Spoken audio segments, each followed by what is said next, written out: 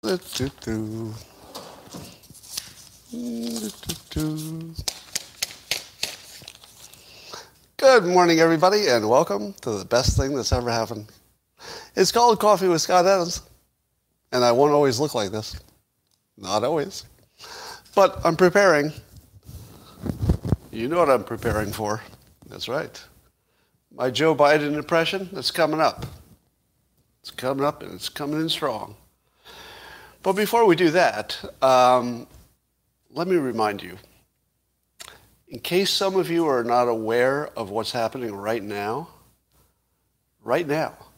you have just, either by your own design and clever machinations, or possibly by blind luck, you've all ended up at the best place in the world.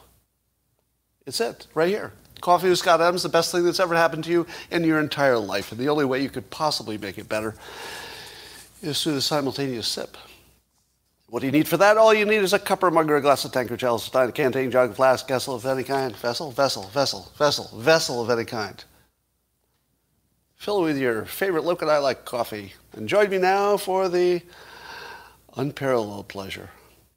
Really unparalleled. The dopamine of the day, the thing that makes everything better, including your antibodies. Go. Boop, boop, boop. Antibodies coming online. Yep, 100% participation. Every antibody in my body is on fire. Well, I don't know if any of you saw the town hall last night. Anybody see any clips from the town hall? Well, the most notable thing that came out of the town hall with Joe Biden on CNN is that for reasons that we still don't understand, Joe Biden was standing. If you haven't seen it, you have to see it. For some reason, he was just standing like this for an extended period of time waiting for a question. Now, clearly, this caused people to have create many memes. Among the memes, of course, cornholio, if you haven't seen cornholio. By far, that was my favorite. But I also added that he was holding 2 ice cream cones, invisible ice cream cones. And it only took about 30 minutes for somebody to make the video version of him actually holding ice cream cones. We've seen him, we had jetpacks, we've seen him with ski poles. It's the most meme thing I've ever seen instantly. But I would like to add to that, I think he was also sending a message to the public. You know how prisoners of war will sometimes try to send a secret message if they have to do a video from their captors? They'll try to send something. Here's the message I was getting from this. They have me tied to a chair when I'm not on camera. They tie me to a chair. Right? This is what it would look like if you were tied to a chair. I think he was trying to tell us he was tied to a chair. Maybe it's Parkinson's, tremors, somebody says. I didn't see anything like that, but it's sort of a mystery. But as I watched it, I imagined Joe Biden asking his staff how it went. And so I would like to give you a play in one act of Joe Biden asking his staff how it went. For the Joe Biden role, I will dress like this. And I'll take this off for the role of his staff member. Hey, everybody. How do you think I did on the town hall? Was it pretty good? And what did the polls say? Think I nailed it? Then his staff member saying, well, he didn't exactly nail it. Some people are making some comparisons of your performance to other notable figures. Other notable figures? That sounds good. Are they comparing my oration to Winston Churchill?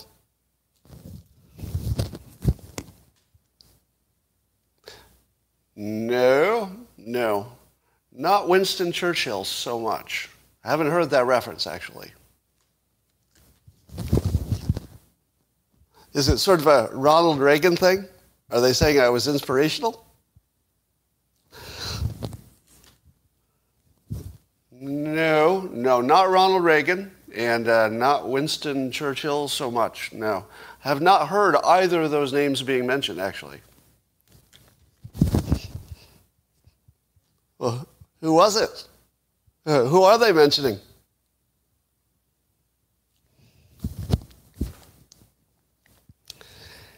Have you heard of Beavis and Butthead? Yes. I don't think I like where this is heading.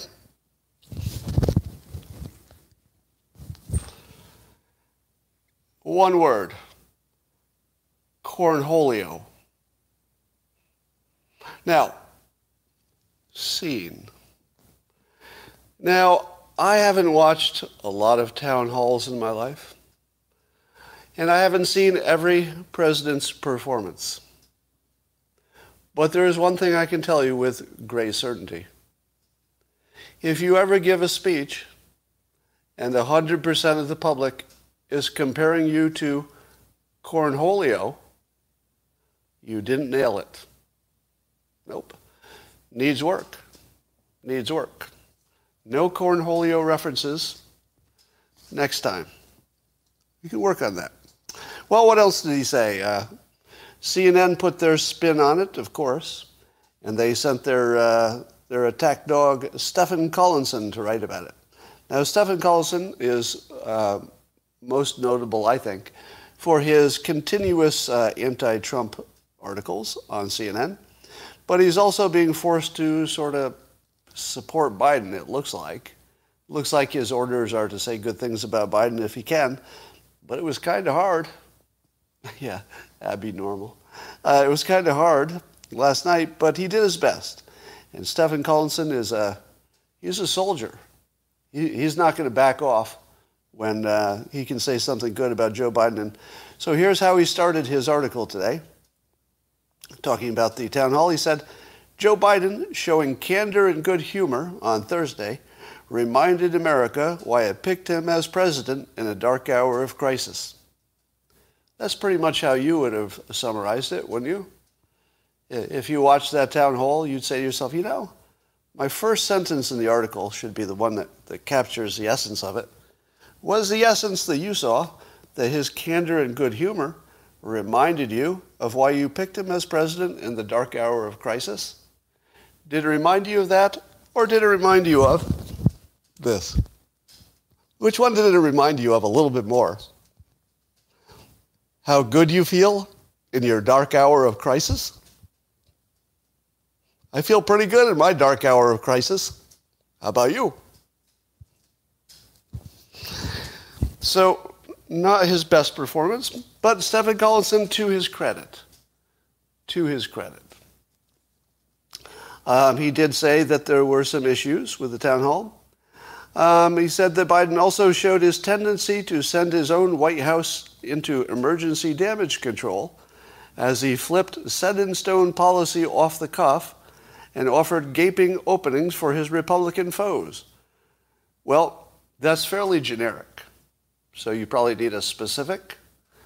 Let me give you a specific in a two-person act that involves Joe Biden, again, talking to his White House staff. I'll start with Anderson Cooper. Anderson Cooper. Have you considered using the National Guard to alleviate the supply chain problems? Absolutely. We're looking at the National Guard to fix our supply chain problems. And now, White House staff. We are definitely not looking at the National Guard for the supply chain. By the way, they don't work for the federal government. They kind of work for the governors and the state, and nope, nothing like that. Now, what did that little exchange tell you about who's in charge of fixing the supply chain problem? So who's in charge of fixing it? Clearly, nobody. Clearly nobody. Because Biden didn't even know that they weren't talking about using the National Guard. If he doesn't even know whose decision it is or what they're even talking about seriously, he's not in charge. And we haven't heard that anybody else is in charge. We hear that, Buttigieg is having a good time with his kid, and I wish him well on that, by the way. But we are sort of leaderless, aren't we? A little bit leaderless.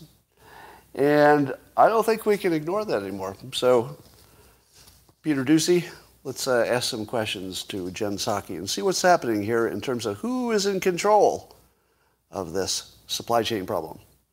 All right, let's talk about the supply chain. Adam Dopamine on Twitter floated a suggestion. I think probably some of us had thought about it but considered it impractical.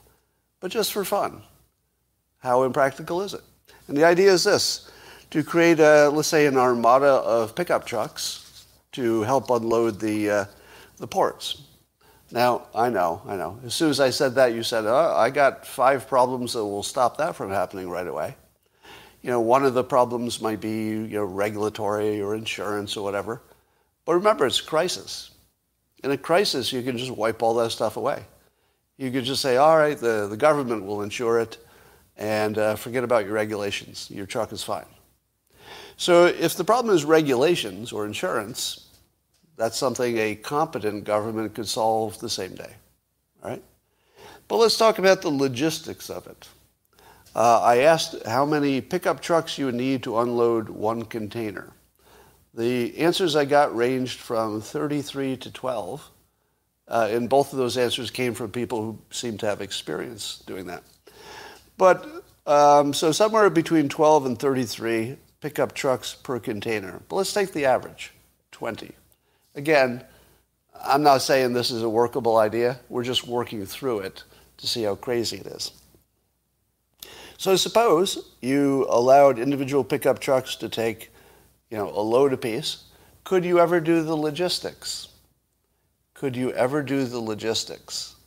In other words, could you ever track whether the person who took it really delivered it? Maybe.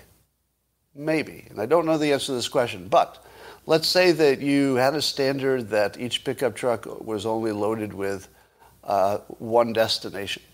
So one destination for one truck, to keep it simple.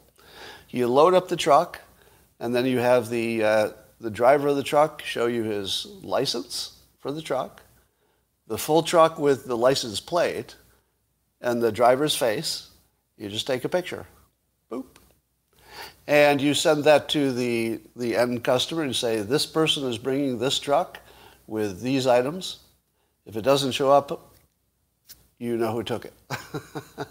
Or you know what the problem is. And if it doesn't show up, talk to the government at this phone number because you have an insurance claim. Now, whoever receives it should probably take a picture of the truck too, in case the load looks different or reduced on the way. But I think you could probably get something like a process going with just take a picture of it. That would be not so bad, because you don't need to enter a lot of data if you just take a picture.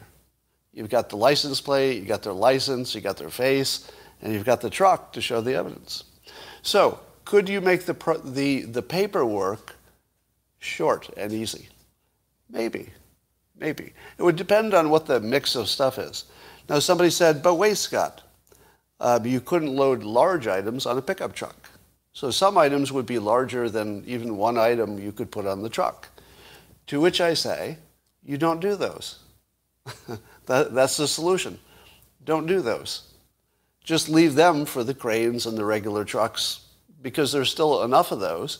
If you can take the burden away from the small stuff, the smaller items, you would have enough capacity for the big stuff. So you don't need to worry that some stuff is too big for a truck. Okay? And frozen items as well. You need the specialty trucks for those. But if you're just getting rid of the excess stuff, you could do it with the smaller items that you could break up and put on a truck.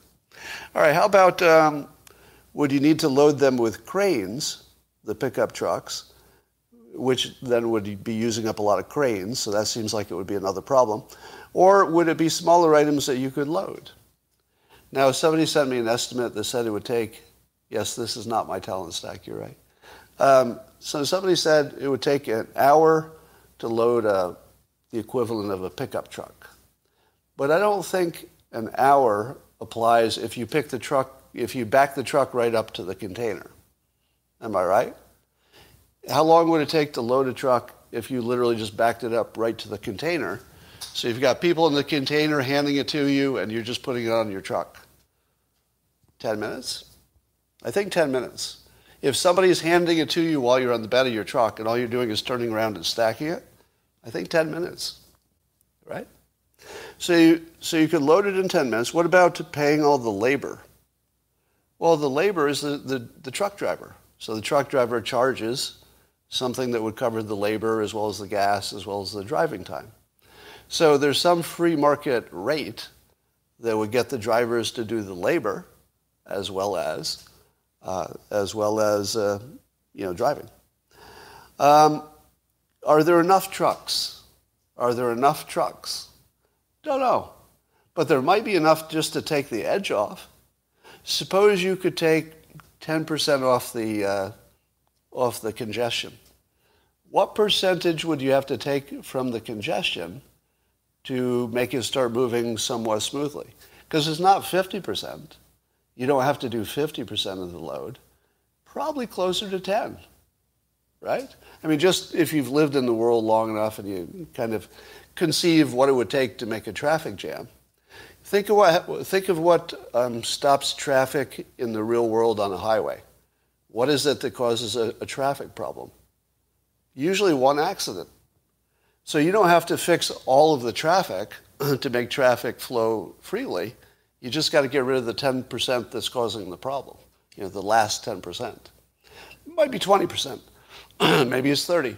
But there's some number that we could work toward to at least take off the excess, maybe. All right. How much fun would it be? Well, I feel if it turned into a Trump armada with Trump 2024 flags on the back of every pickup truck and, using ships and planes and trucks, it could be kind of fun.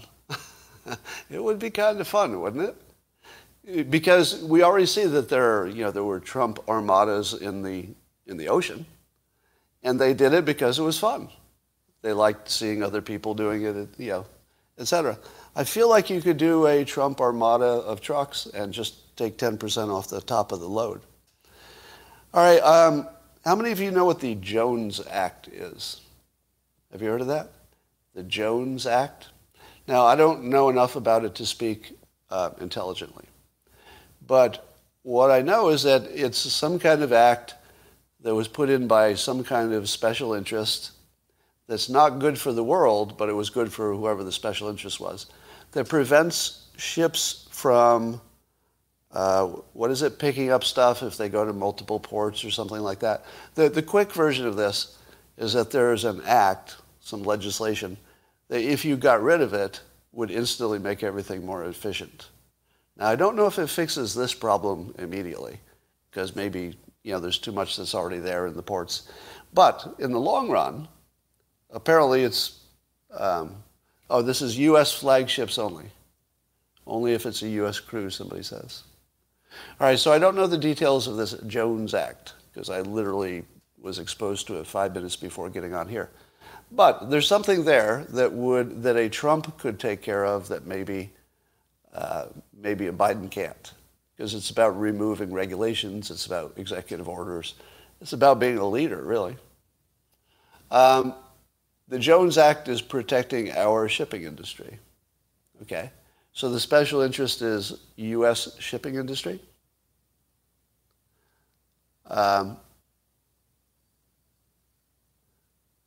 Okay, he tried and hit a buzzsaw, somebody says. Unions are the problems. Yeah, well, we have a crisis, so a crisis is a good time to test the limits of what you thought was a barrier before. All right,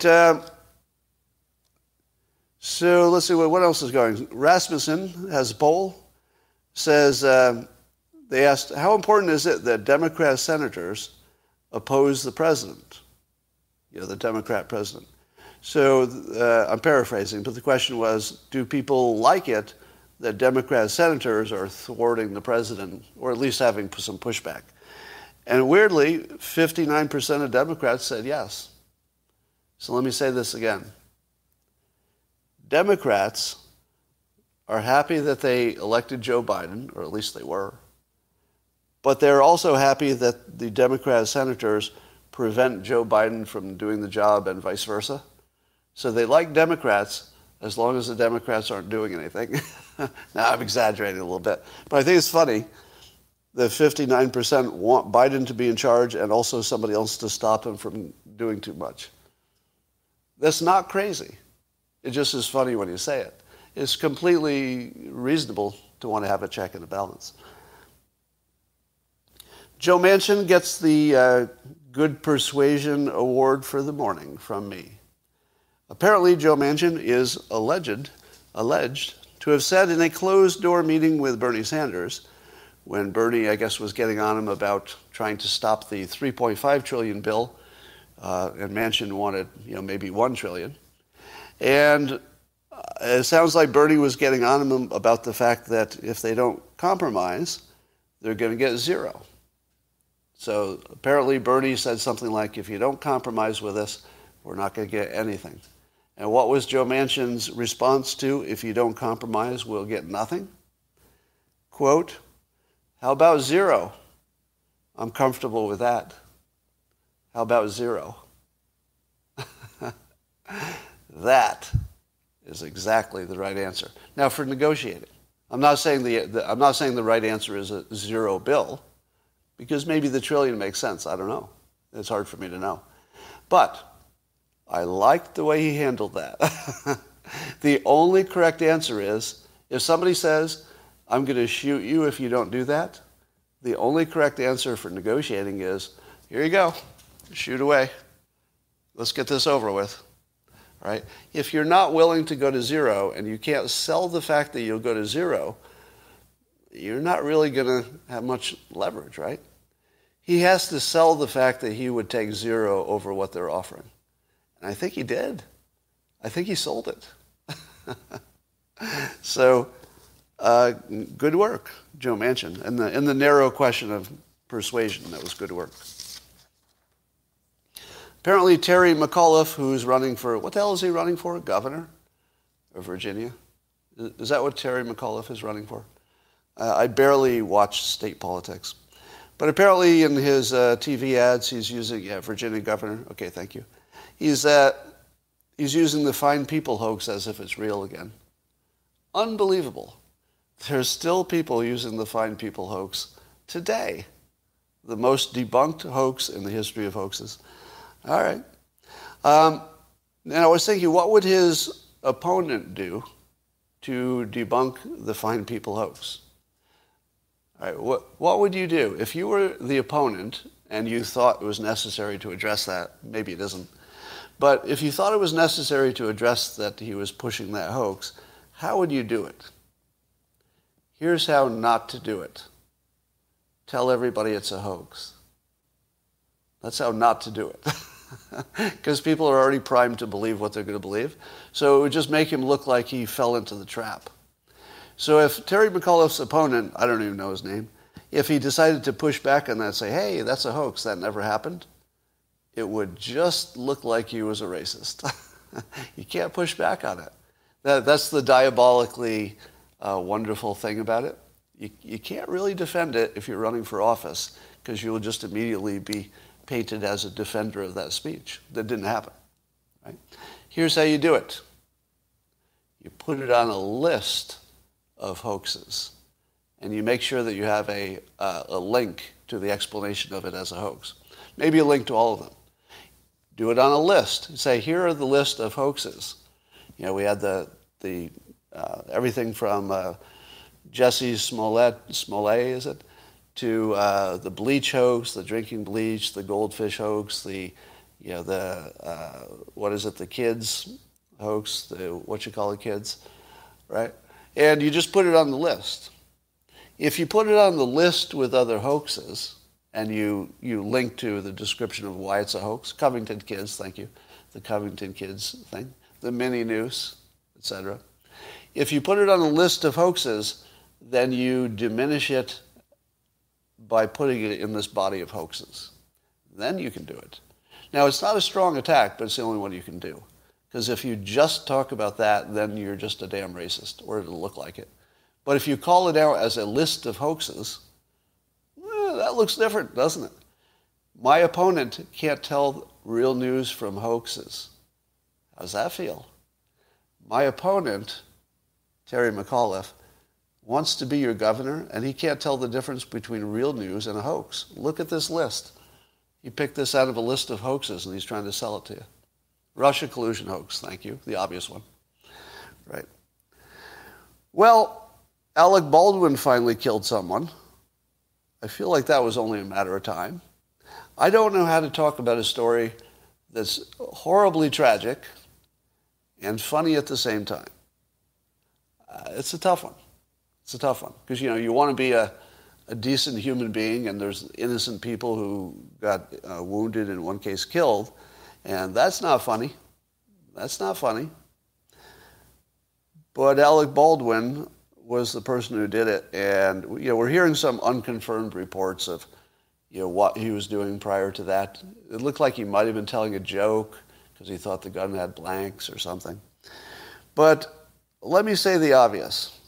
I think Alec Baldwin was an anti-gun guy, right? Am I right? Alec Baldwin was an anti-gun activist.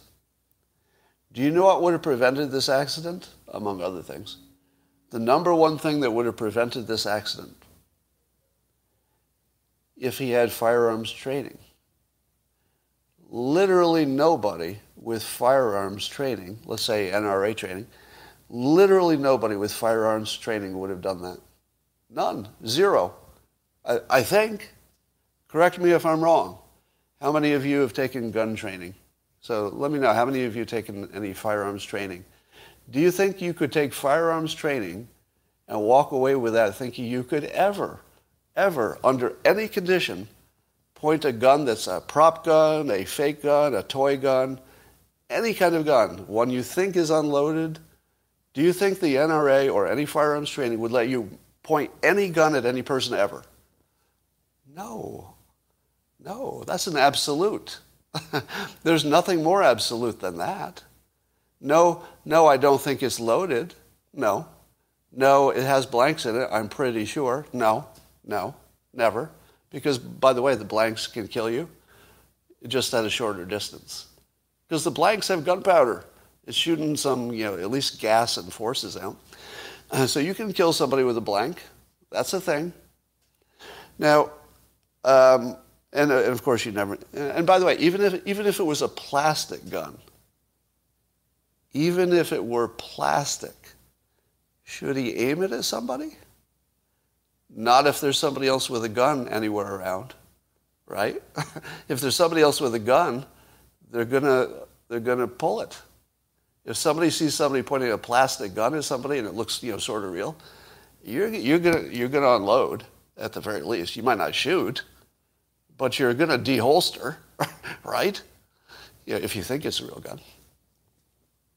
So we don't know if he was killed by a blank or an actual round. Do we know the answer to that yet?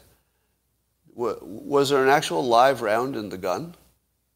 Because it's hard to believe. But I don't think we know that, which is weird that we don't know that.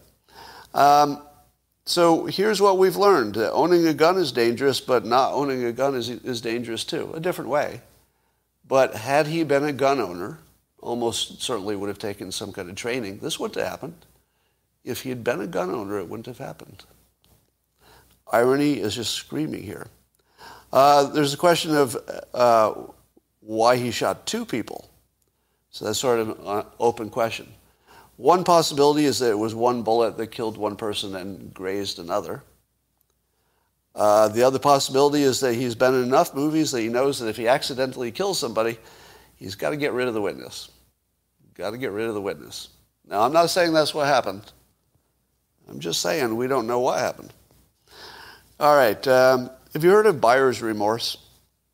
Oh, and by the way, on this Alec Baldwin thing, I swear it looks like there's an anti-Trump critic curse. Is it? Oh, it could be shrapnel, yeah. Is it my imagination, or do people who are prominent critics of Trump end up with bad futures? It feels like it, right? Anyway, let's talk about Biden remorse. This is a hashtag I made up yesterday. Sounds like buyer's remorse, doesn't it? I feel like we're getting some of that buyer's remorse from Biden. Let's call it Biden remorse. I guess I didn't have much to say about that, except Biden remorse sounds funny to me. How many of you, if you heard the term Biden remorse, how many of you would know that's a play on buyer's remorse? Is it close enough? Because I don't know if it's close enough. Oh, you would. Okay.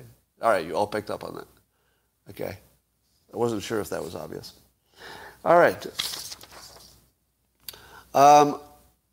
Thank you to Twitter user and follower of my material, Brian Keith. I guess he's COO of Fractional. And he wrote a long tweet today about his experience consuming my material from Dilbert through the live streams. And it was really well thought out, and I appreciate it a lot. So I'm just going to say thank you. If you want to take a look at it, I tweeted it this morning. Almost every day somebody says, why aren't you talking about that evil Fauci and his lying about his gain of function stuff?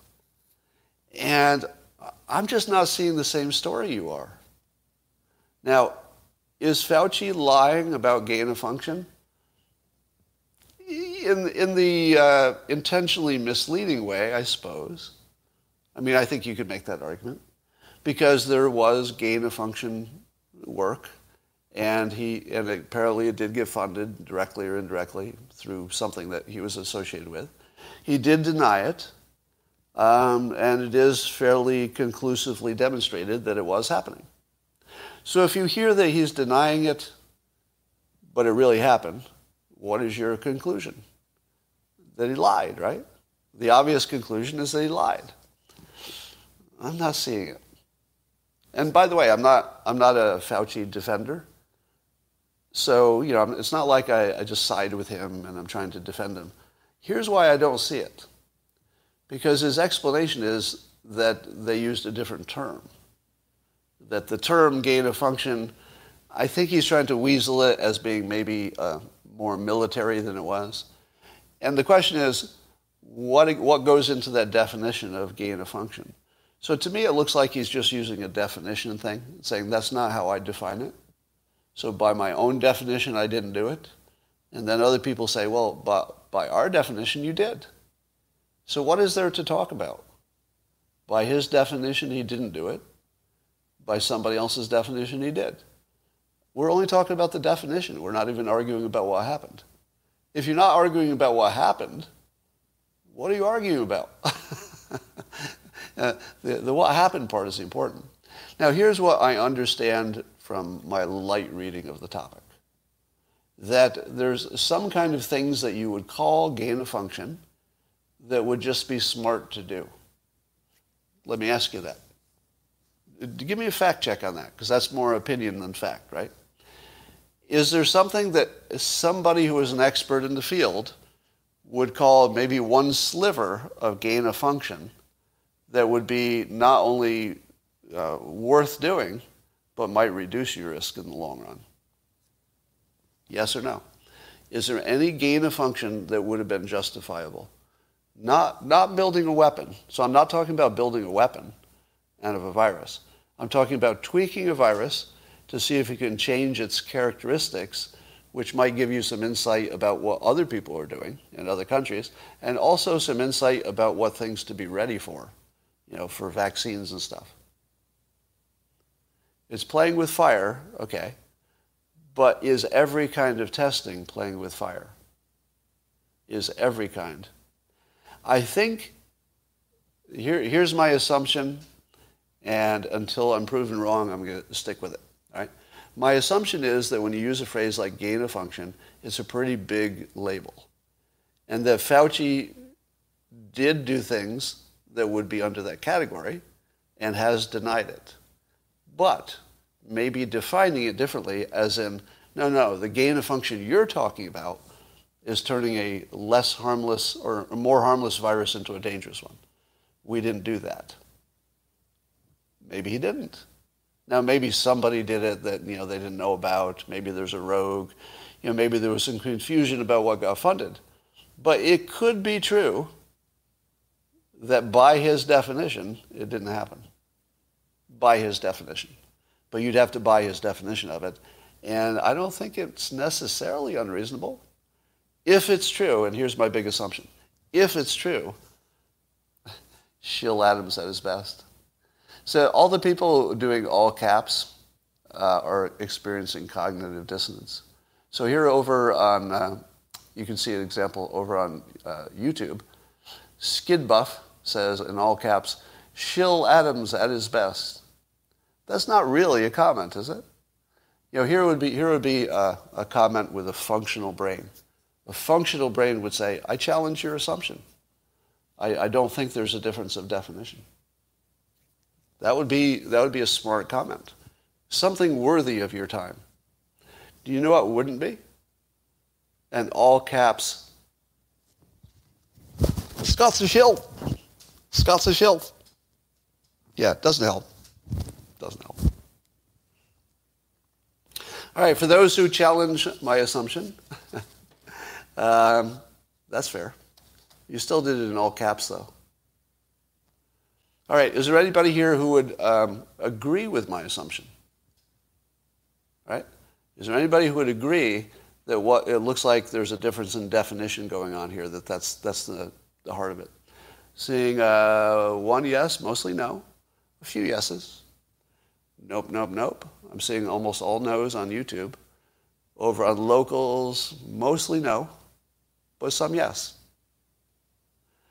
If this were a criminal prosecution, and you had to achieve a standard of no reasonable doubt, and you saw that a lot of people are watching the story and saying, I think it's just a definitional difference. Does Fauci have reasonable doubt? There are a lot of people watching the story who have the same opinion I do, a minority. There are more people who disagree than agree. But there are a lot of people who are saying, yeah, it just looks like a definition thing. Doesn't mean I'm right, but if this were a court case, he would not be convicted. Because there are enough people looking at this saying, no, it looks ambiguous to me. I don't think that's enough to, put him on fire. All right, so don't take that as a defense of Fauci. That is only a explanation of my observation. All right, I don't defend him. I don't have a sense that he's done the best job. But I'm not terribly sure that this is the right attack vector. All right, Biden's approval level is down to 37% according to Quinnipiac. And 78 in the same poll said 78% of Republicans want Donald Trump to run again in 2024. 78% want him to run again. Do you think anybody else is going to win the primary? I'll tell you, nothing could make Trump president better than Biden's performance. It's just crazy how bad it is. 60% of independents on the same poll said they disapproved of Biden's performance. How could you possibly, keep Trump out of the White House with this? Now, I don't think he'd be running against Biden, but he's going to be running against somebody that Biden beat. It sounded funny when I said it. So 60% of independents disapprove of Biden, which would clearly be a number that he couldn't get reelected. But anyway, I thought I had a good point, but maybe I didn't. I think I'll bail out of that one. All right. Randy Weingarten, who you might know as the president of AFT, which is probably American Federated Teachers, the teachers union. So she's president of, I guess, the biggest teachers union, or is there a teachers union above teachers unions? What exactly is her role? I don't know if she's the head of the biggest teachers union, or is there something that's on top of all teachers unions? Can somebody explain that? Is she, NEA is the biggest, so she's just one of the big ones? Is that the actual situation? All right, so the loudest one. Anyway, she's a leader in the teachers unions, and she tweeted that kids were very damaged by the lockdowns. That's right. A leader who stopped kids from going to school wants you to know that the kids were very damaged mentally, psychologically, developmentally by the lockdown. The person who is singly most responsible for causing it wants you to know that, gosh, it sure looks bad for those kids. Un-frickin' believable. AFT is higher education than NEA? Well, we're confused about some of these roles, but maybe we'll sort that out. So what she said was in her tweet, I think a lot of people forget that our children are also facing immense trauma as a result of the pandemic and the isolation of quarantine and school via Zoom. The things that she caused, many of her did, or at least was very persuasive in. All right, the funniest statement, and I'll end on this because I got to leave a little early today, is that CNN has, and I love doing this, I love using CNN's own biased language against them. Do you know how when somebody does something wrong and then they try to support it later, and CNN always says they're doubling down? Oh, Trump doubled down on his bleach drinking or whatever. Usually it's fake news.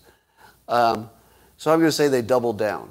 Apparently they are defending their network's coverage of Joe Rogan and the many references on it that he was taking horse medicine, which, of course, he was not. It's fake news. And CNN, instead of saying, you know, you're right, we probably shouldn't have couched it that way or framed it that way. Sorry about that. But, you know, it was opinion. I think CNN had a perfectly good defense. And the defense would be, yeah, sorry, that was probably a little misleading. It came out of our opinion people. And we would have thought that you would have known it was hyperbole. That wouldn't be a bad defense, you know. I mean, not complete defense, but it would be better than what they did. So they decided not to apologize and went hard and said the only thing they did wrong was hurt the ego of a celebrity, Joe Rogan. That's all they did wrong. They hurt his ego. Well, I'm not so sure about that. But even, I guess the Washington Post had a article by Eric Wemple, who just eviscerated CNN's treatment and their integrity. Because this was just a clear fake news. I think most people would say it's a clear example of just the media being despicable.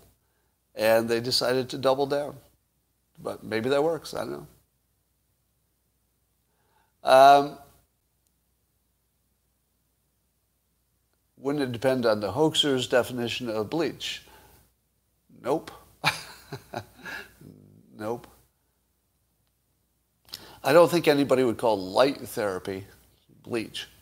Disinfectant, yes. So it does depend on your definition of disinfectant, but not on your definition of bleach. Bleach is a pretty clear word. Yeah, they doubled down on lying. All right. And that is pretty much what I wanted to talk about today.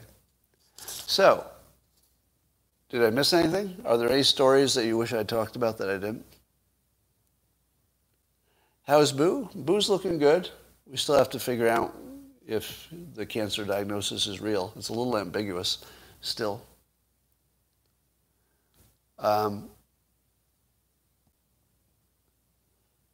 Yes, Trump could own the definition of disinfectant. Crypto and Bitcoin. I think Bitcoin is down today, right? Let's see how Bitcoin's doing. Bitcoin. Hey, Bitcoin. How you doing? Yeah, it's down today. Oh, Trump Social. We talked about that yesterday. You know, I signed up for information on it. Early sign up. We'll see if I get invited. U.S. patent, blah, blah. Pfizer says the COVID vaccine is more than 90% effective in kids.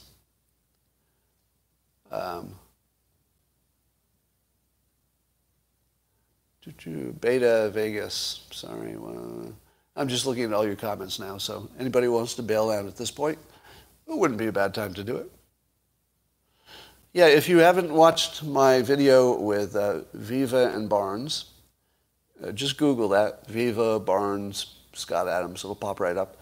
I'm seeing a lot of good comments on the Locals platform from people who saw it. They enjoyed it quite a bit.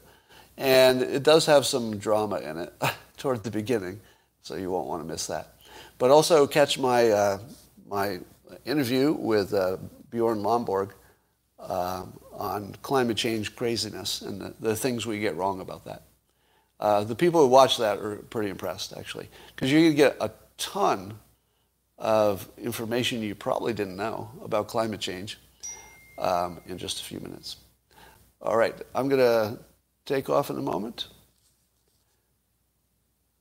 And, oh my God. So I just have to read this. The Alec Baldwin thing is just, there needs to be some word for something that's a tragedy that's funny. Because, you know, it's funny if you don't know the victim, I suppose. And of course, we're all bad people. But I have to read this because it's just horrible humor that we can't be proud of. I won't know if you're laughing. I won't know if you're laughing about this. So, you know, you're okay. You're safe. All right. The tweet says, it's from somebody named Dan on Twitter. It says, Alec Baldwin now has a higher body count than the entire January 6th armed insurrection.